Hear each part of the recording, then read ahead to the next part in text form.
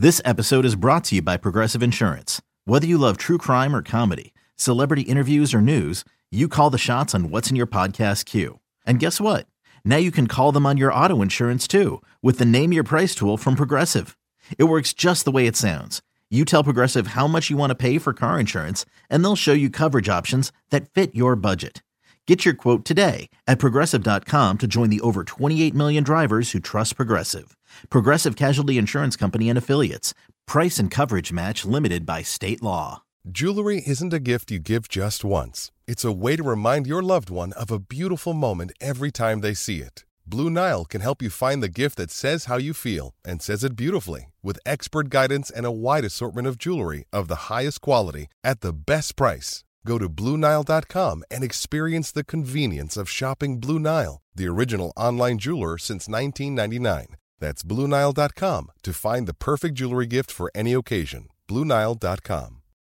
When you need mealtime inspiration, it's worth shopping Kroger, where you'll find over 30,000 mouth-watering choices that excite your inner foodie. And no matter what tasty choice you make, you'll enjoy our everyday low prices, plus extra ways to save, like digital coupons worth over $600 each week. You can also save up to $1 off per gallon at the pump with fuel points. More savings and more inspiring flavors make shopping Kroger worth it every time. Kroger, fresh for everyone. Fuel restrictions apply.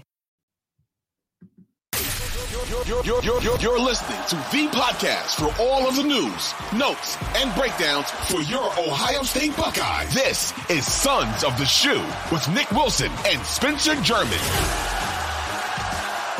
Nick Wilson and Spencer German are back. Sons of the Shoe is back. That's right, guys. And we've got, well, Spencer got to react to the Cotton Bowl loss, 14-3. We have a little bit of reaction on that. Of course, we now have the national title game that is set.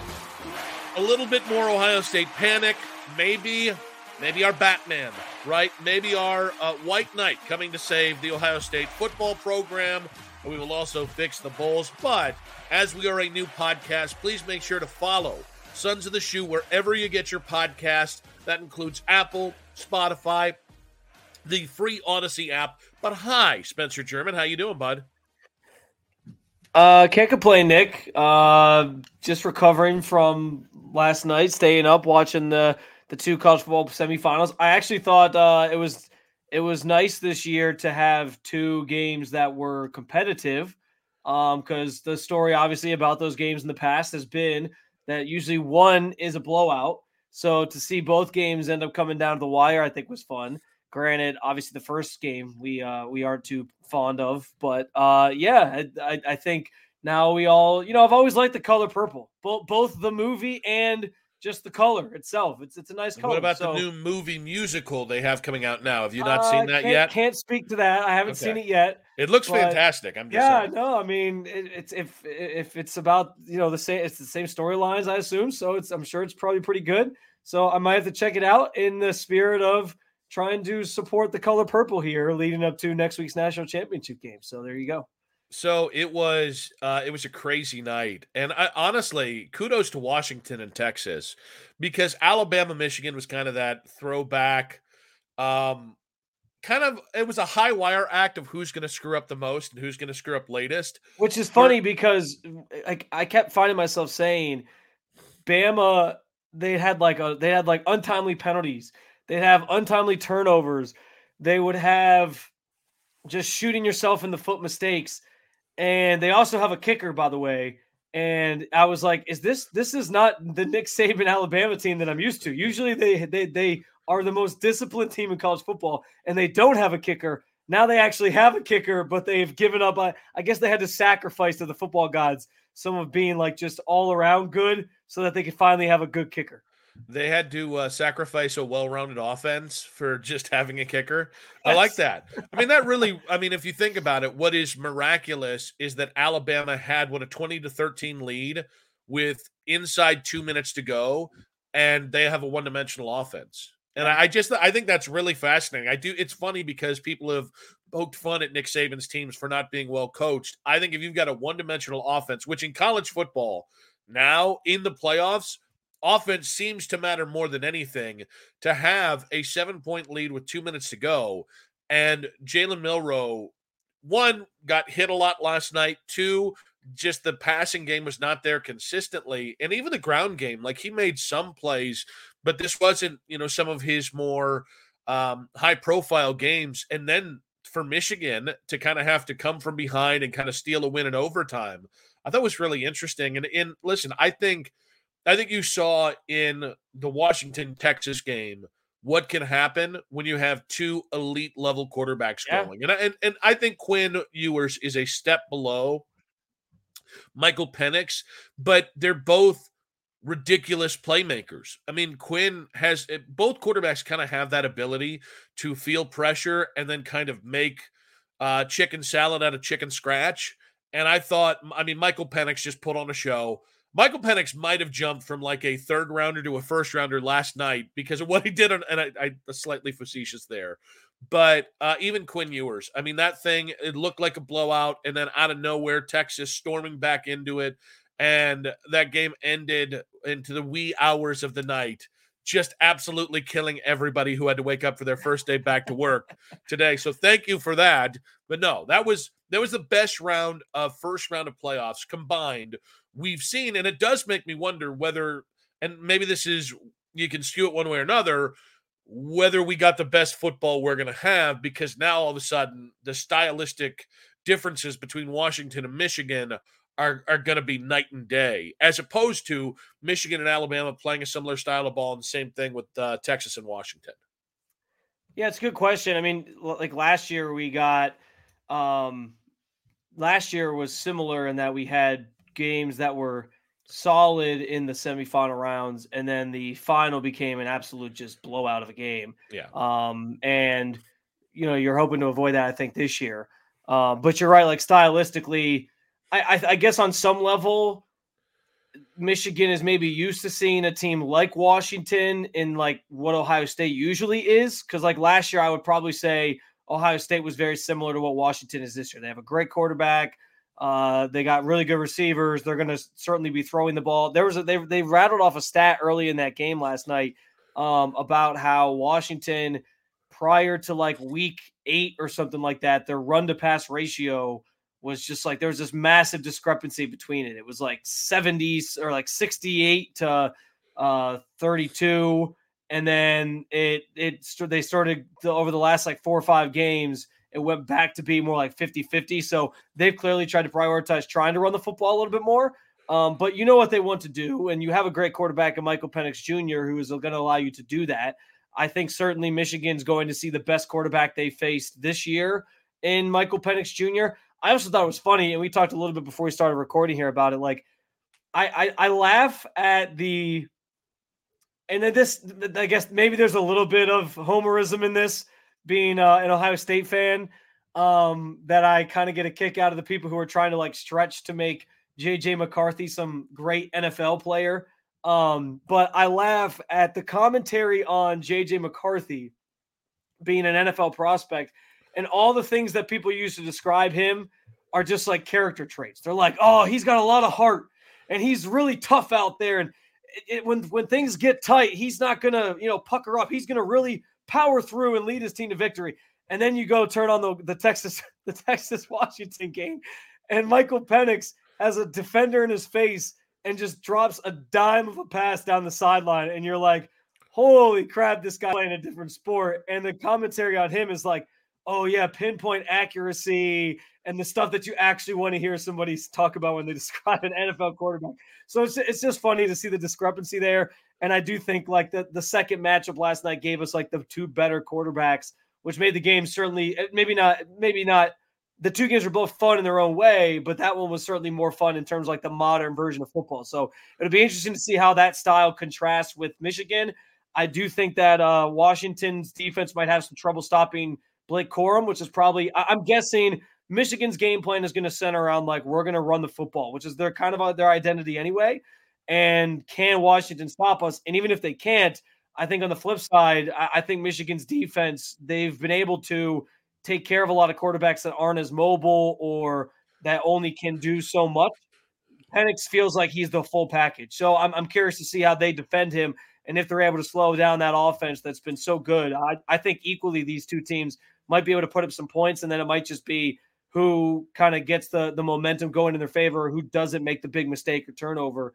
But yeah, it sets the stage for a big game, even though I'm certainly hopeful that one team wins over the other for sure. It's not gonna. There's not gonna be a lot of times I go to these national championship games when Ohio State's not involved, and I can just be like, all right, I'm just gonna enjoy the game. This one, I'm not gonna be enjoying as much because I definitely I'm leaning one side over the other.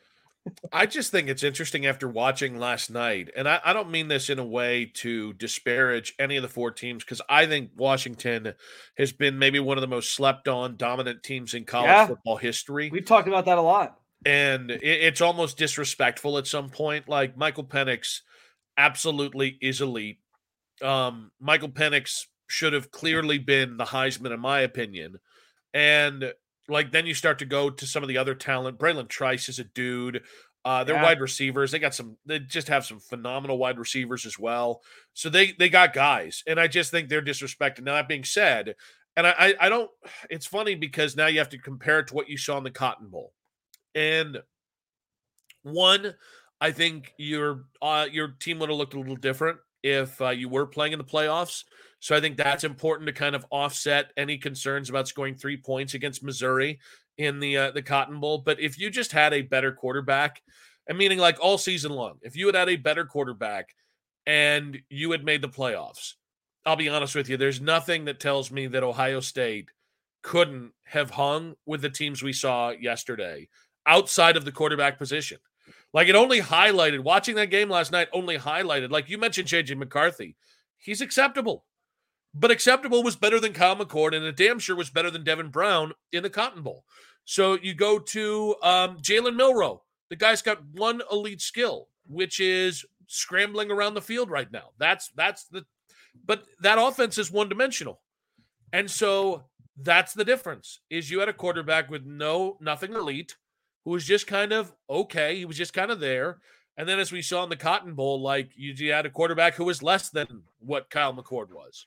And it's just crazy to watch last night and remember, like, the only thing that separated you from beating Michigan and from potentially winning a national championship, or at the very least just being in the playoffs again and being in a closely competed game, the only difference was the quarterback position. I think that's a fair point. And I think maybe you could throw offensive line in there, and I'm sure we'll get into that conversation as well. As I'm curious to hear some of your overall thoughts on what happened on Friday night, because I had a chance to talk about it for an hour with many of our viewers and commentators on YouTube. But I'm curious to your thoughts. So I know we'll get to that here coming up. But I think that certainly was glaring in watching those games last night. Was the quarterback play was the biggest thing holding Ohio State back. And real quick on that, it's a damn shame that Marvin Harrison Jr., who as great as he was this year, he was held back by the quarterback play. It's a damn shame America didn't get to see this version of Marvin with the appropriate level of quarterback. Yeah, because it would have been really fun. He would have been the talk of town, just like Michael Penix is right now. Win or lose, it would have been Marvin Harrison Jr. and Michael Penix would have been two of the biggest things to come out of these playoffs. Well, and I guess America did get to see that, I guess, a little bit last year. They got at least a taste of that with C.J. Stroud and Marvin Harrison Jr. Because let's face it, I mean, Marvin Harrison Jr. was putting on a show in that game. Georgia had no answer for him. And if he doesn't get knocked out because of the hit to the head, you almost wonder if Ohio State does win that game, and then you get a second game of Marvin Harrison Jr. In the national championship with a chance to do it again. So, I think that was what was the most glaring about those games last night, because we obviously are watching these things from an Ohio State angle for sure. But one other note on Washington being slept on. They're going into this championship game now as, I think, a 5.5-point underdog. Every step of the way, they keep being listed as an underdog. They were a double-digit underdog against Oregon, who they had already beaten once this year. And then I think that matters, because you talk about like being battle-tested. Listen, credit to Michigan. They got their first – Ohio State was probably their first like real test. They rose to the occasion, got the late turnover. You wonder how that drive ends if things go a little bit differently. But they got the win. They go on. They win the Big Ten. Now they go to the playoff. They get tested again on the big stage against Bama.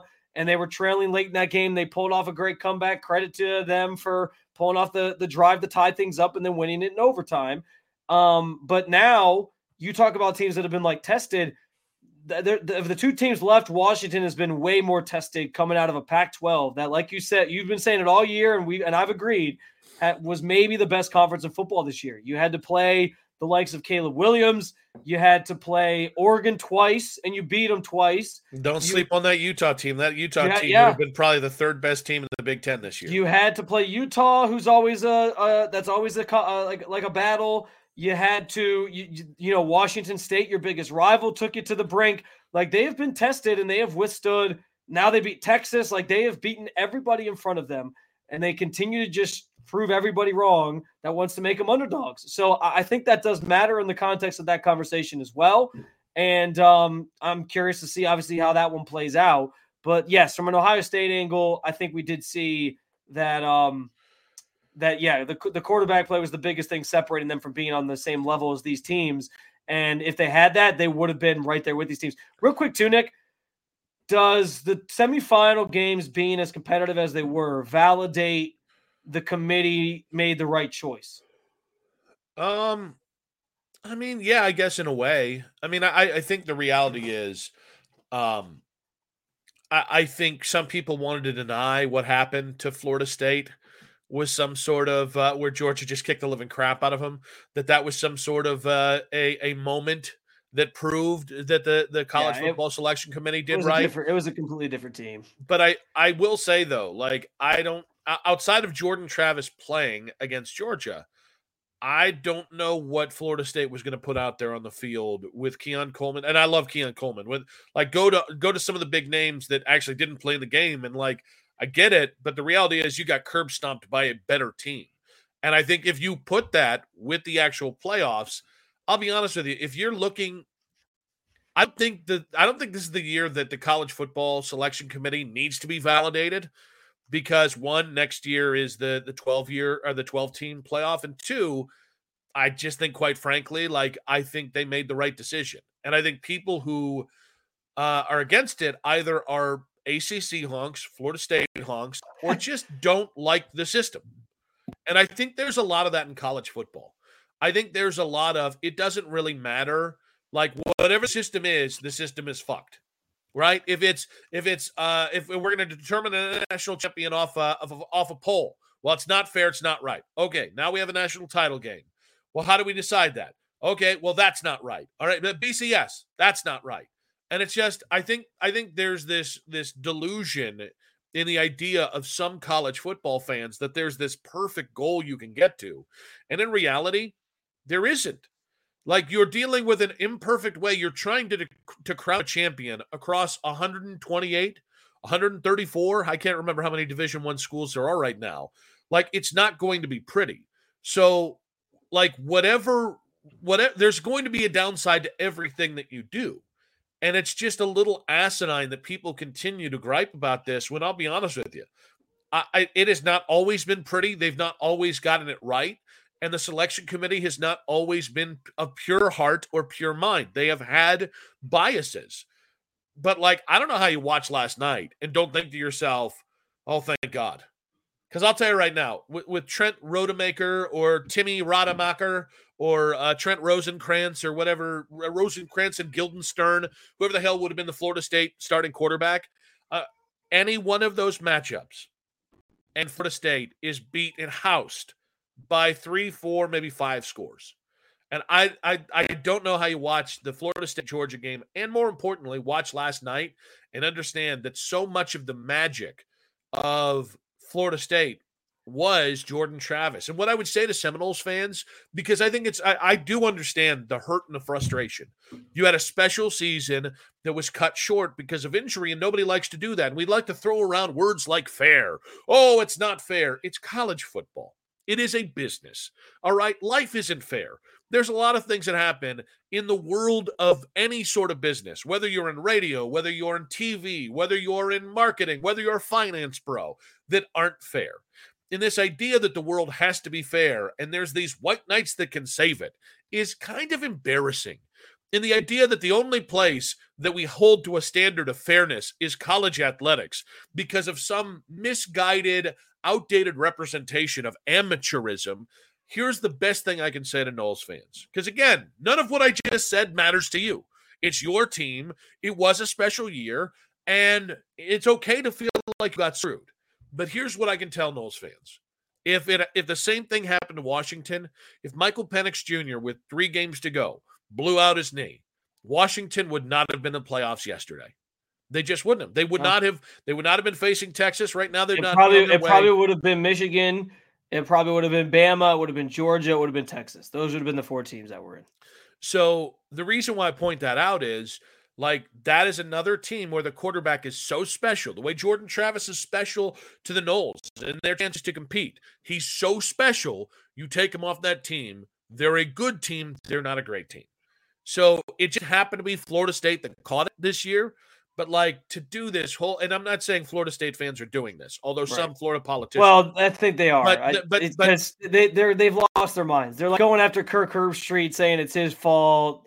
They're blaming ESPN. Like, the conspiracy theory rabbit holes are rampant, which, by the way, the ACC has a deal with ESPN. Like, it doesn't behoove them to not have an ACC team in. But it's also funny because the irony of the ACC being the one conference that voted against going to 12 teams this year, and then they're the conference that got left out is kind of funny when you look back on it. Like, how can you not look back on that and laugh? Like, you basically wrote your own, you dug your own grave. You said you did this to yourself. You could have had 12 teams this year. And you talk about fairness, Nick. Like, I think, yes, nothing to this point's been fair, and nothing's going to be totally fair at all times in sports, and that's just kind of how it goes. I mean, the Lions just lost a game to the Cowboys on Saturday night because the officials blew the understanding who was going to be eligible, who wasn't going to be eligible on the offensive line. Like, that's what happens in sports sometimes, and it isn't always fair. But I do think, like, if you want fairness, you're getting the best system for that next year, and that they're going to say, hey, we're putting 12 teams in, and even some teams that maybe don't fully deserve it are going to at least have a shot, and then you get a chance to see if you can do anything with it. And so that is going to be the fairest system. And you guys flat out said no to that. This year you said, no, we're good. Let's stick with 4. Okay, well, now you got left out, and now you're going to learn that maybe you should have done it this way in the first place. But, yes, to your point, if the injury had happened to Michael Penix Jr., I think the same thing applies. I think the same thing applies if that happened to any of these 4 teams. Like, if you lose a starting key player, particularly at that position, I think the committee would have had a conversation about it and thought about what was going to make sense, or if it were they were putting the right teams in. So it's just kind of par for the course. And I think on some level, could you make an argument that maybe Georgia should have got in over Bama or something like that? Maybe. But I think ultimately, like, when you get good games, it at least on some level validates that the committee got something right in putting matchups out there. Because my biggest argument always is, Nick, I understand there's a lot of blowouts in college football. I get that happens. But when you get 2 evenly matched teams against each other, I think college football ends up being more entertaining a lot of times than even the NFL. Because, and I think we saw that on full display last night, 2 different styles of teams versus each other. And those games were super, super entertaining from start to finish. All right, guys, we got more to get into. I will take another stab at addressing what happened with the Cotton Bowl with Ohio State, with Ryan Day, state of the program type stuff. And could social media be showing us that there is a white knight riding majestically off in the distance that could be headed to save Ohio State, nay, Columbus? But first, a word from our sponsors.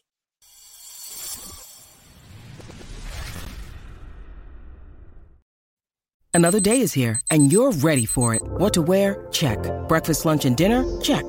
Planning for what's next and how to save for it? That's where Bank of America can help. For your financial to-dos, Bank of America has experts ready to help get you closer to your goals. Get started at one of our local financial centers or 24/7 in our mobile banking app. Find a location near you at bankofamerica.com/talktous. What would you like the power to do? Mobile banking requires downloading the app and is only available for select devices. Message and data rates may apply. Bank of America NA, member FDIC. Hey, it's Kaylee Cuoco for Priceline. Ready to go to your happy place for a happy price? Well, why didn't you say so? Just download the Priceline app right now and save up to 60% on hotels. So whether it's Cousin Kevin's Kazoo Concert in Kansas City, go Kevin, or Becky's Bachelorette Bash in Bermuda, you never have to miss a trip ever again. So download the Priceline app today. Your savings are waiting. Go to your happy place for a happy price. Go to your happy price, Priceline.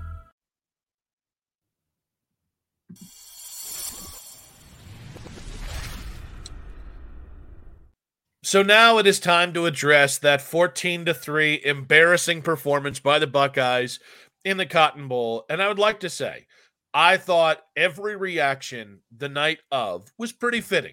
Your backup quarterback, who had been up until week 2 or week 3, a serious part of a quarterback competition, went out there against a Missouri team that, by the way, Missouri's a nice team. And Eli Drinkwitz has done a good job to the surprise of me and many who followed him at App State and thought him a careerist little B. Well, he has proven to be a good football coach. In Missouri, that's a tough place to win, and he did that. Now, I digress. I thought all the reactions on the day of were appropriate. I think as we have moved on from it, which were frustrations at the quarterback spot, which were frustrations at the offensive line and how they played.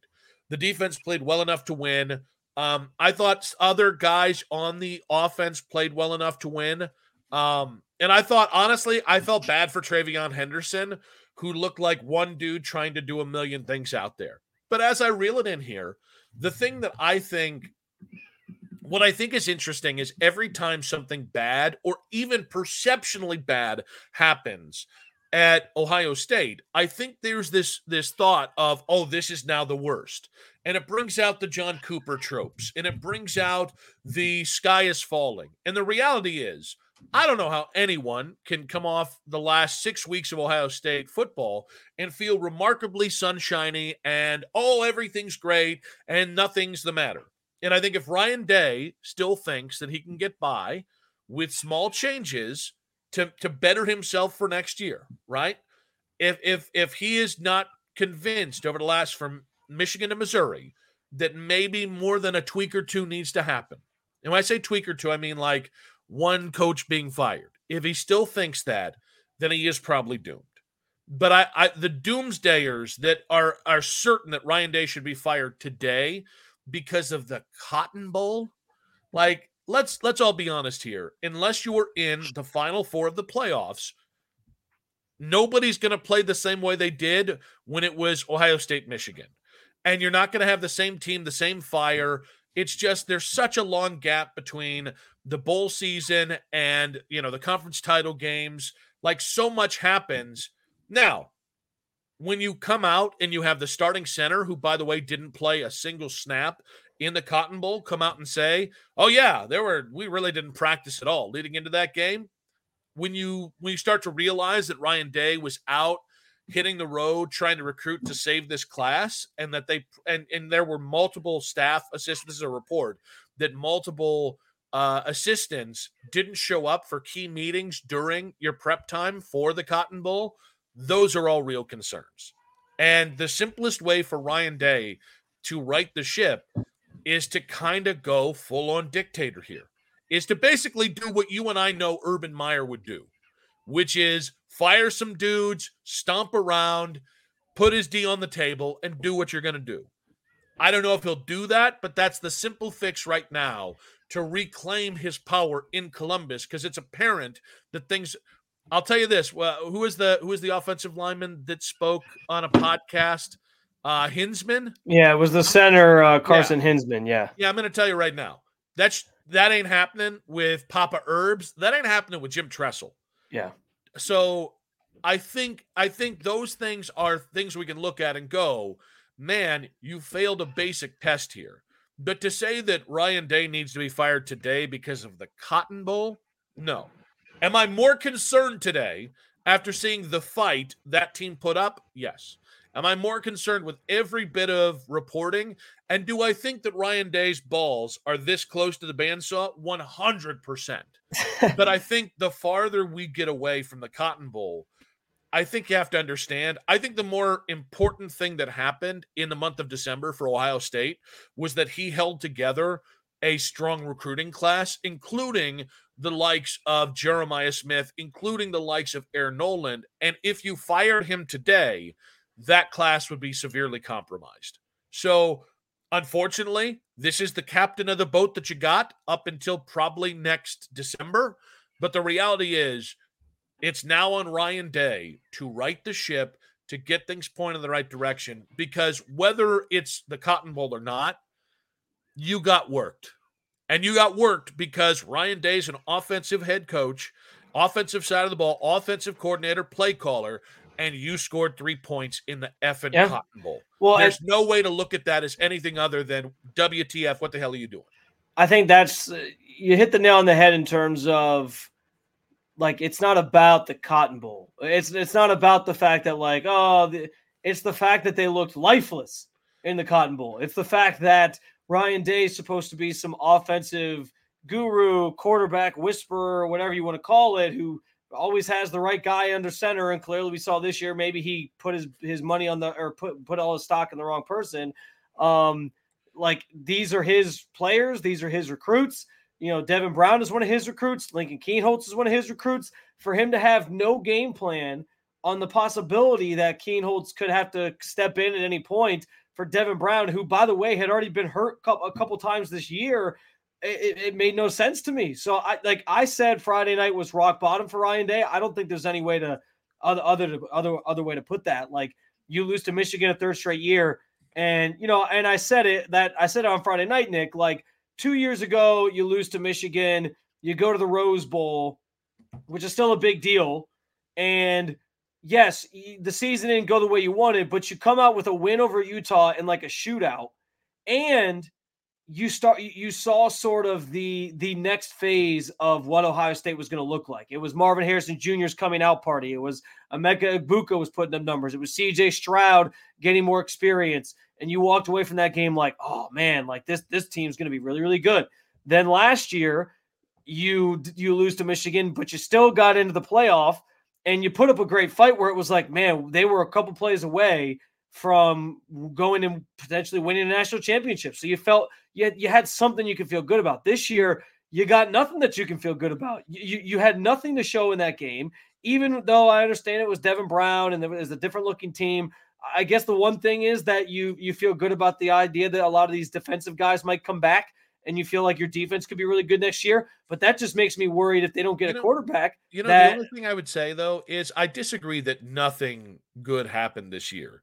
The Notre Dame games and the Penn State games were good wins. Like, I understand that in reality, we're talking Michigan is the only game that matters on that schedule, and that winning against Missouri would have at least stopped the bleeding in the eyes of some Ohio State fans. Yeah. But, like, Marvin Harrison was a Heisman finalist. I think you saw Carnell Tate and G. Scott take a step. I think you did find one or two offensive linemen moving forward.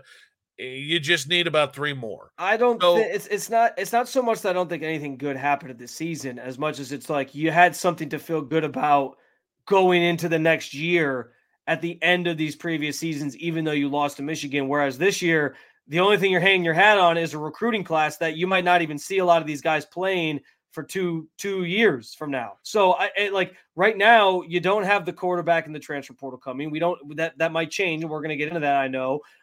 Your offensive line looks like it's still a mess. Like there's still so much to do. And it's also with the backdrop that Michigan's going to go play for a national championship. And that changes things too, because at least the two previous years when Michigan made the playoff, you got to kind of laugh at their expense, even though they beat you. It was like, oh, ha, ha, ha. You guys still are no match for those SEC teams. You exactly lost to Georgia.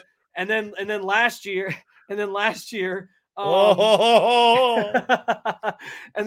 was TCU and you got outlasted by them. And then they went and got boat raced by Georgia. And it was like, oh, Michigan didn't belong again. But then this year they go like the previous here's the way I'll put it to you. Like, yes, Michigan beat you the previous two seasons, and that was tough enough to deal with. But then them not going on and winning a national championship or even being in that game at least kind of made it seem like, okay, Michigan's better than you during the regular season and all this, but it's not like they're world's better national championship contender. Now they like that's supposed to be Ohio State. If they go and win the national championship next week, they truly have taken everything that you were supposed to be, and they stole it from you. Like they flat out stole your lunch. And that does not, like that in no way, shape, or form can that sit well. And that's why I think, to your point, doesn't it make the Ohio State loss to Michigan actually look more defensible? Like if they go and win the national title, and again, you and I both agree, none of these teams are the dominant level we expect them to be normally. There's no monolithic Georgia. There's no monolithic Alabama. There's no monolithic Ohio State. But isn't it a better look if Michigan goes and wins a national title, considering how close that game was, and it really came down to 2 awful plays by Kyle McCord? To an extent, yes, but I don't know that Ohio State fans are going to ever look at it that way, because they listen, let's face it. We believe that this program in Ohio State is supposed to be constantly always in the national championship picture. That was the trajectory of this program for so many years under Urban Meyer, even Jim Tressel before him. Like, you were there and Michigan had sort of faded into the darkness. Now all of a sudden, and you knew it wasn't going to last forever, that Michigan was going to not beat you. It's one thing for them to beat you. It's another thing for them now to have the image that you're supposed to have of being that national title contender. And that's where they're at. Like they will have at this point taken everything from you, and you're left kind of holding the bag here, which is why, to your point on Ryan Day, I do think if this isn't the wake-up call, if sitting at home and watching Michigan go to the national championship after you put up 3 points in a pathetic effort in the against Missouri, if that isn't enough to get you to motivated to go full dictator and take this thing over and direct it the way it needs to be, then I don't know what's going to be the wake-up call for him. And it really is like 2024 will really be just him following his marching orders to a slow end to his time in Ohio State. Like that's what the path he's on if he doesn't do exactly what you sort of laid out. So this is, again, where you and I just diverge a little bit, because I think he's smart enough to know the Big Ten is going to look a little different next year, not just with the addition of more schools, but more importantly, Michigan's probably not going to be Michigan next year. Who knows if Harbaugh is going to be there? It actually might be better if J.J. McCarthy's starting than if we go full Orji, because Alex Orji looks like a full-blown unit. So that is where, like, I still think we're talking about let's make some changes here. But I think some of that change is Ryan Day needs to be more open to Ohio State fans. And this is something we've talked about a lot with Stefanski. When you are winning, you can get away with anything, right? You can say nothing. You can talk about every cliche in the book, right? You can flat out lie to the media and to the fans about injuries. But when you're losing, and in this case, it's insane to think about because they lost 2 games.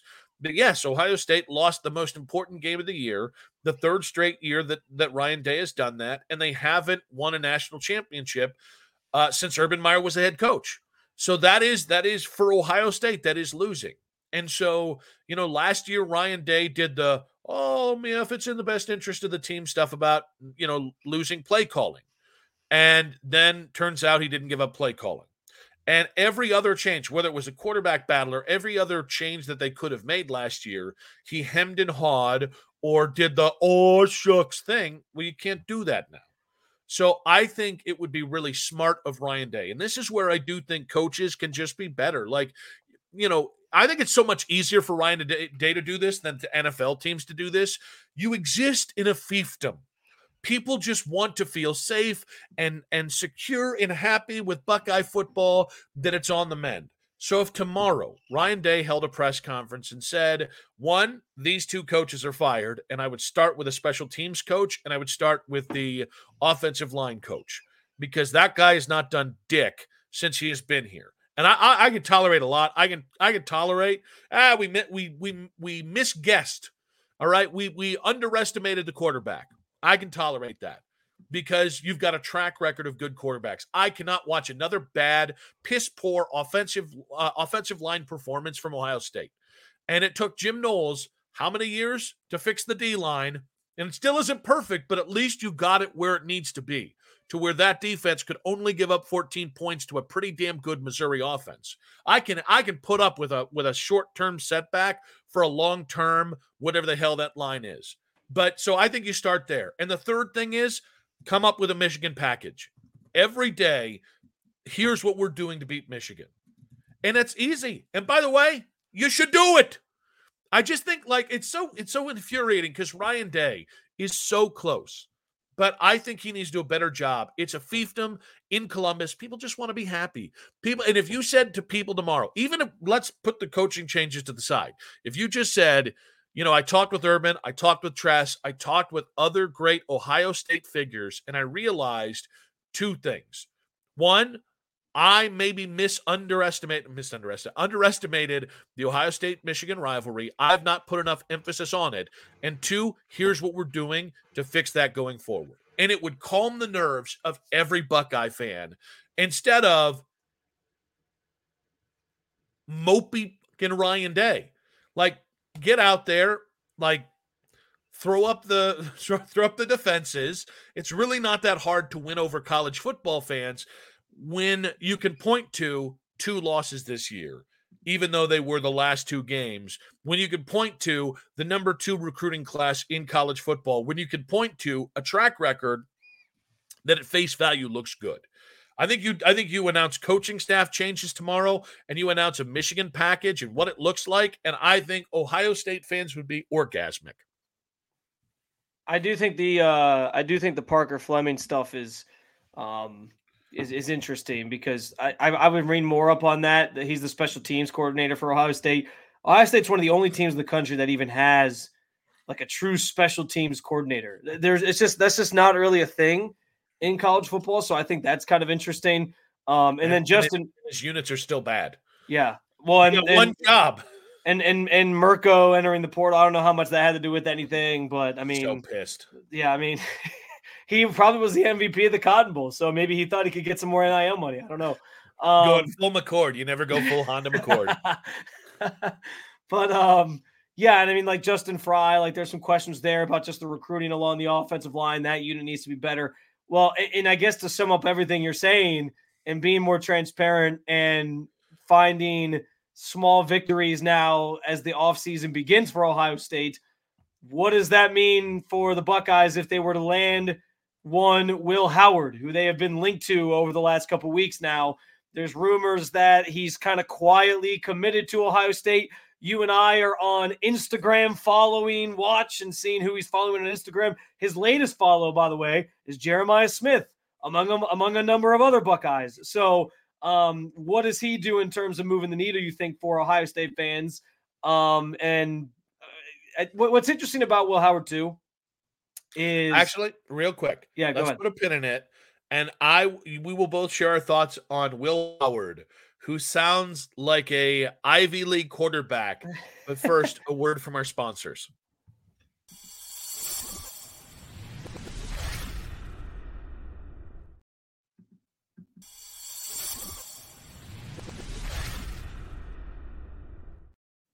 Mentioned it in the last segment there at the end.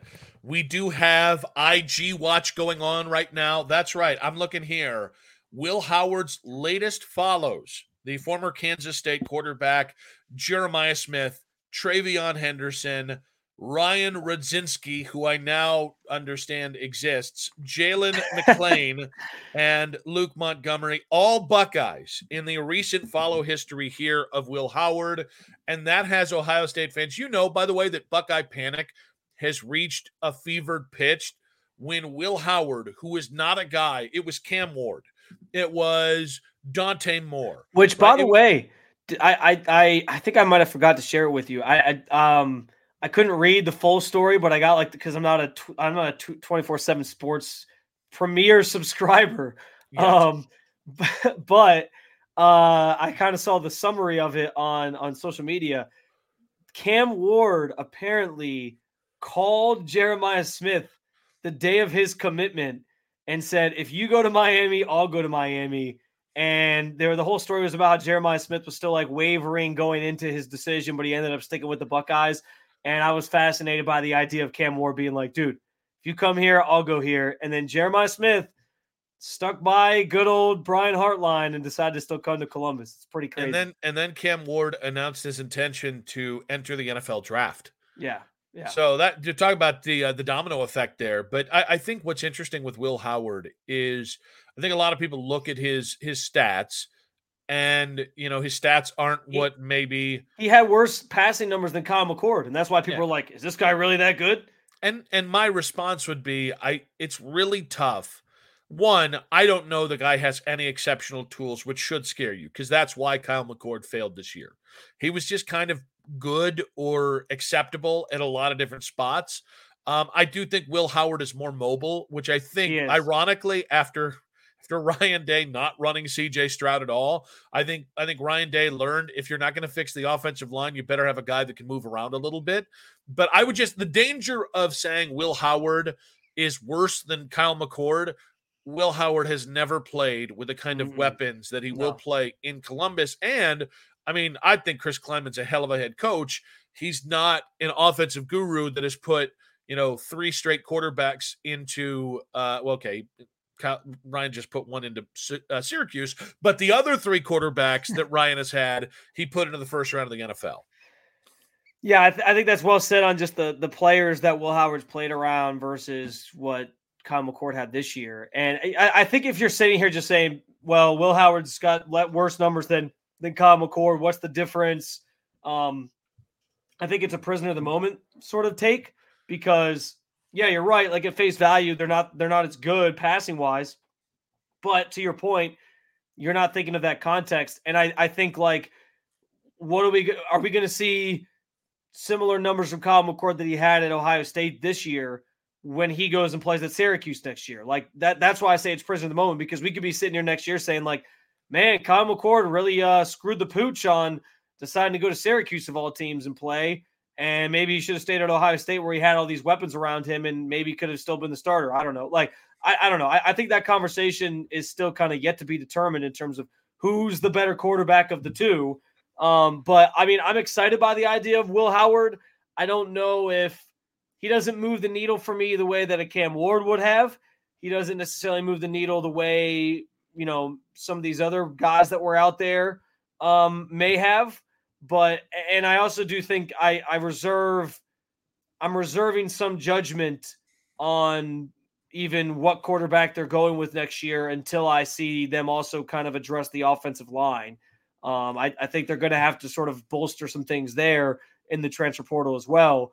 But the idea of a quarterback who can be more mobile, who can do the things that that Will Howard can do, I think does make me excited. And I think like I think at the very worst, you're getting a quarterback that's more mobile than Kyle McCord.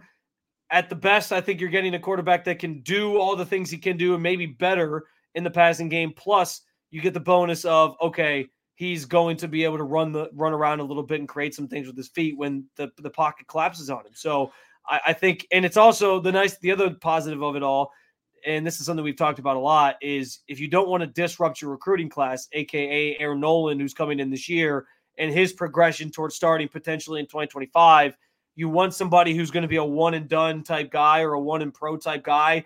And that's what Will Howard basically would become for you. He would be a guy who starts this season, probably isn't back next year, probably is going pro that next year, and then it paves the way for somebody like Aaron Nolan to start immediately. Well, and I just think, like, I think in the psyche of Buckeye fans and maybe Ryan Day, I think there might be value in him just not being Devin Brown. And or not being Kyle McCord. And I think you see this a lot in the NFL. Teams are always looking for a quarterback to sell fans to. And a lot of the times it's a bad idea. Like Atlanta really thought they were going into this year with Taylor Heineke and Desmond Ridder, and this is going to be the thing. And the problem is you think about the first part of the sale, you don't actually think of the cost of the transaction. The cost of the transaction was Atlanta in a division in the NFC South that they could have run away with if they had even Russell Wilson from Denver, who just got benched. You could be like a 10 or 11 win team. But they were so consumed with, we just got to sell the fans on anything that they didn't really think it out. I actually think this is one of those cases where I think you can sell Will Howard as, hey, he's kind of a blend of these two guys in Devin Brown and Kyle McCord in a good way, right? He's got mobility, but he also has more of the arm that maybe you were hoping for that Devin Brown didn't showcase, that clearly might not have against Missouri in the Cotton Bowl. And more importantly, then it just allows you to have a face of your quarterback competition. So if Devin Brown makes leaps and jumps this next offseason. Well, don't jump too hard. You might hurt your ankle or something. I mean, my goodness. Injury pot shot. Not great, Bob. Or if Lincoln Kienholz, or guys, if Aaron Nolan just comes in and is, the prophet. He just comes in and he just steps in, he's just ready. I don't expect that, but that could happen. Well, then all of a sudden you have somebody with a real reputation that any one of those three guys has toppled, right? Worst case scenario, in theory, is Will Howard just takes the job. And I don't think that's a worst case scenario. The guy scored 30-plus touchdowns last year. Yeah. He does have experience. He only is going to be here for 1 year if he does come at all. Like, I just think it makes sense on a lot of different levels. And I don't think if you're an Ohio State fan, I don't think we can do this thing where we're like, Devin Brown blows, Kienholz isn't ready, Aaron Nolan's 17, Kyle McCord wasn't good enough, and also bleep Will Howard. Like, I think you have to understand that, like, at this point, beggars can't be choosers. And if Will Howard is the best you can get, I'll be honest with you. They competed in a pretty nice Pac-12 with him this year. I see no reason why you can't run the table next year with Will Howard as your starting quarterback, unless he's just really a product of what they do in Kansas State, which would surprise me a little bit. I think that's really well said on you can't, spit in the face of everybody who's an option for you. If we're sitting there complaining about the options we have, and I do think like Friday night, sound the alarms. How was I supposed to believe that they were going to go into next year and just trot out the guys they were going to have, including Aaron Nolan, and he was just going to be ready magically to start as a true freshman, and that was going to be your competition, and that was going to be your decision. I need to see them get somebody with some experience, and I think Will Howard makes a lot of sense.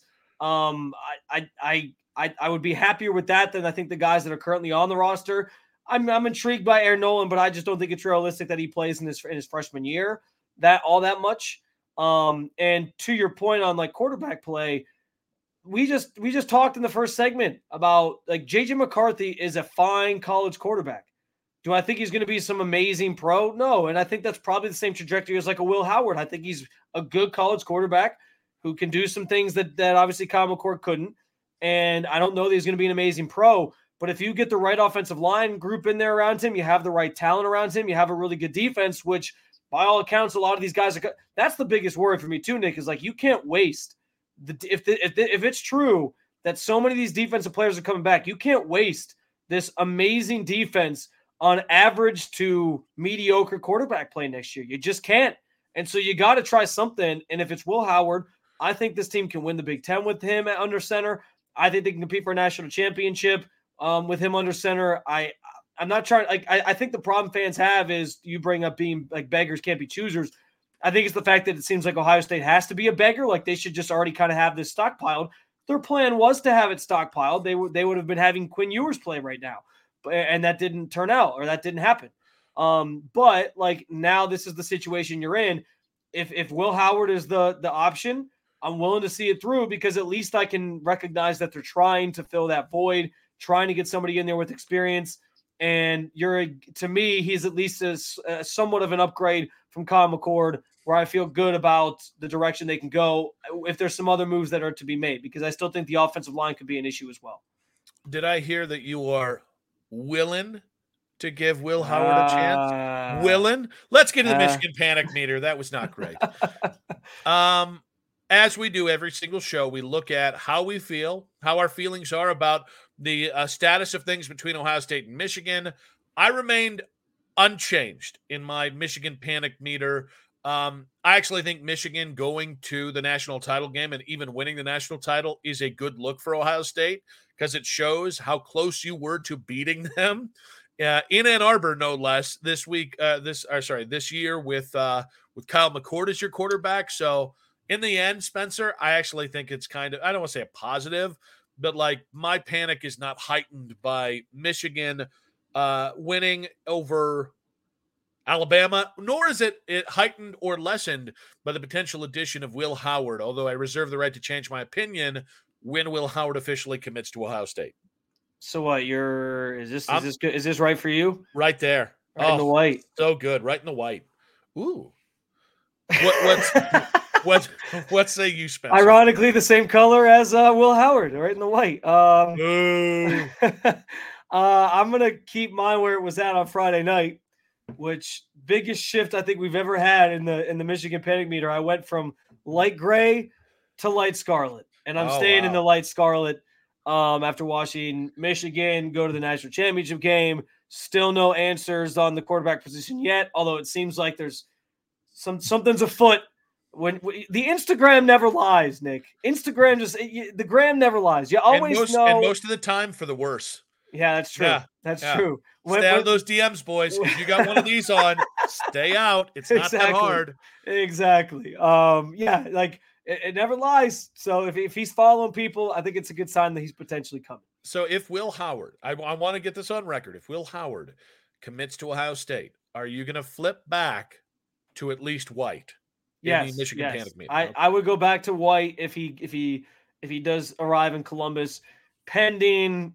Like if we get that news this week, maybe in the show later this week, I'll be back in the white, and then next week, if Michigan wins the championship, I might be back in the light scarlet. We'll see. Who knows? So, getting to the bowl game complaints that everybody has every single year, you and I have talked about bowl fixes, and as I see it, the bowls have a few big issues. One, they happen after the transfer portal, which means rosters look dramatically different. But also, you've got guys looking ahead to the NFL. You've got guys looking ahead to just a kernel of doubt on whether they should play or whether they have something in their better interest. So, to me, that is a timing issue, both of when the bowls are played and when the portal happens. Two, I think you have a lot of bowls with very little significance. And then three, I just think in terms of finding a way to make it all mean something.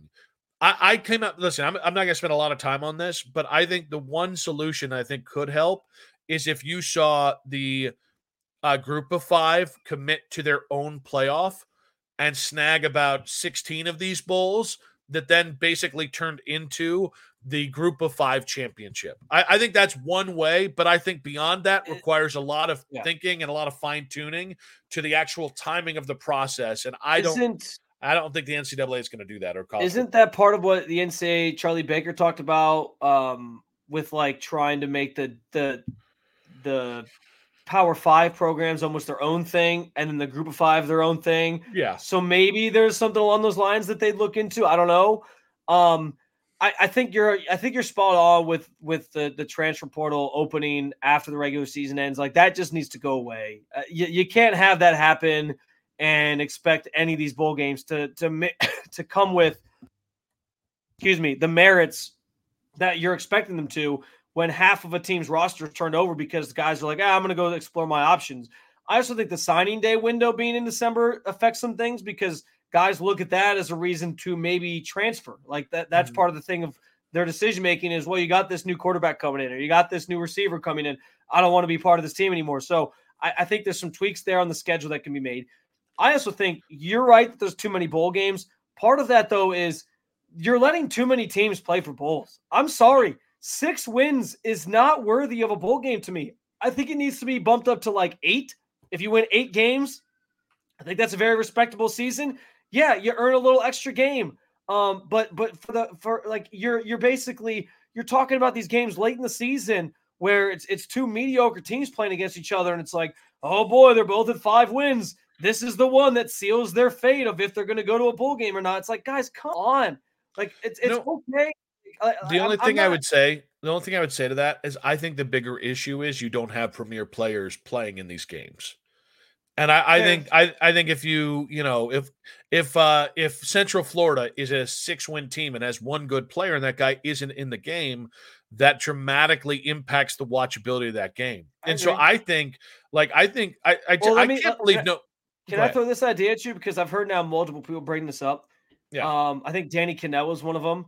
Moving outside of the college football playoff games next year, moving bowl season basically to week 0. So that way it's like if your team makes a bowl game, those players don't get to play in it. But listen, those players aren't playing in the game anyway, so what does it matter? And then the next crop of players, they get to sort of reap the benefits of what that previous team earned, and they get an exclusive bowl game week 0 that would allow them to get a little extra exposure to start the season. I mean, I think it would be weird to base the next season on what happened last season. I agree. I don't know why haven't any of these brilliant NIL collectives, as part of their package to the players, say, all right, you're going to get 70% of your NIL during the season, but the final 30% only happens if you play in a bowl game. Like I mean, I think that's an obvious place. If we talk about playing these players all the time. I think structuring it in a way that these players actually get paid. And listen, to some players, like, okay, the difference between NIL and going to the NFL draft isn't going to be worth it. But to dudes in the portal, yeah, it might make a difference. To guys, I mean, honestly, even a guy like Travion Henderson, supposed to still be considering going into the draft, him playing, if that had earned him, let's say he was a $500,000 player, if that had earned him, math is so hard, $15,000, I would imagine, I think my math is totally horseshit on that, by the way, but if that had, an extra $30,000, an extra, or actually in that case, it would have been $150,000. There goes the math. But yeah, I think if you structure it in a way where it financially makes sense that players have to play in that game, that's another way. And that, by the way, you're not paying them to play in the bowl game. You're kind of delaying that last bonus if they actually play. And then worst case scenario, they opt out or they go to the NFL, and then you don't actually spend that money. I think it's a good thought process. I think ultimately the biggest thing that this conversation merits, as all these conversations do, and I want to be clear, I think what Kirby Smart said was really profound after the game the other day. I think you've heard some other people and coaches make some comments on things. I think Steve Sarkisian talking about Malik Murphy transferring out and how he felt about that was also a very profound sort of moment. Like, you can tell that these guys understand there needs to be some changes and they want to see some things done differently. So I think the biggest sort of summation of all this is, yes, something needs to change in the way that this season is handled, because your product is watered down.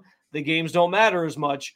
And frankly, it's almost unwatchable, some of the stuff that we've seen this bowl season, because the teams are just unrecognizable. So any way they can fix that, I think is worth exploring.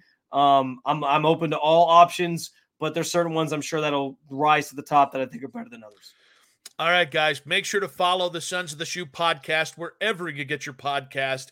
We rely on your support. So if you don't support us, you basically are telling us to go F ourselves. You can follow us wherever you get your podcast. That includes Apple, Spotify, the free Odyssey app. Of course, please make sure to subscribe to the 92.3 The Fan YouTube channel as well, as that helps us. That helps the entire station. We have a lot to, I know we're heading into the offseason here, but we do still have a lot to get to. At some point this week, we're expecting, I don't know, some sort of billowing smoke out of the furnace in Columbus to see if they're going to make any staff moves. I also think we're probably going to have to do a year in review at some point over the next week or so, Spence, just to kind of look back at what happened and who succeeded, who didn't succeed. We'll get into more of that later on in the week. So again, follow the podcast, Sons of the Shoe, wherever you get your podcasts. And more importantly, Spencer, go Bucks.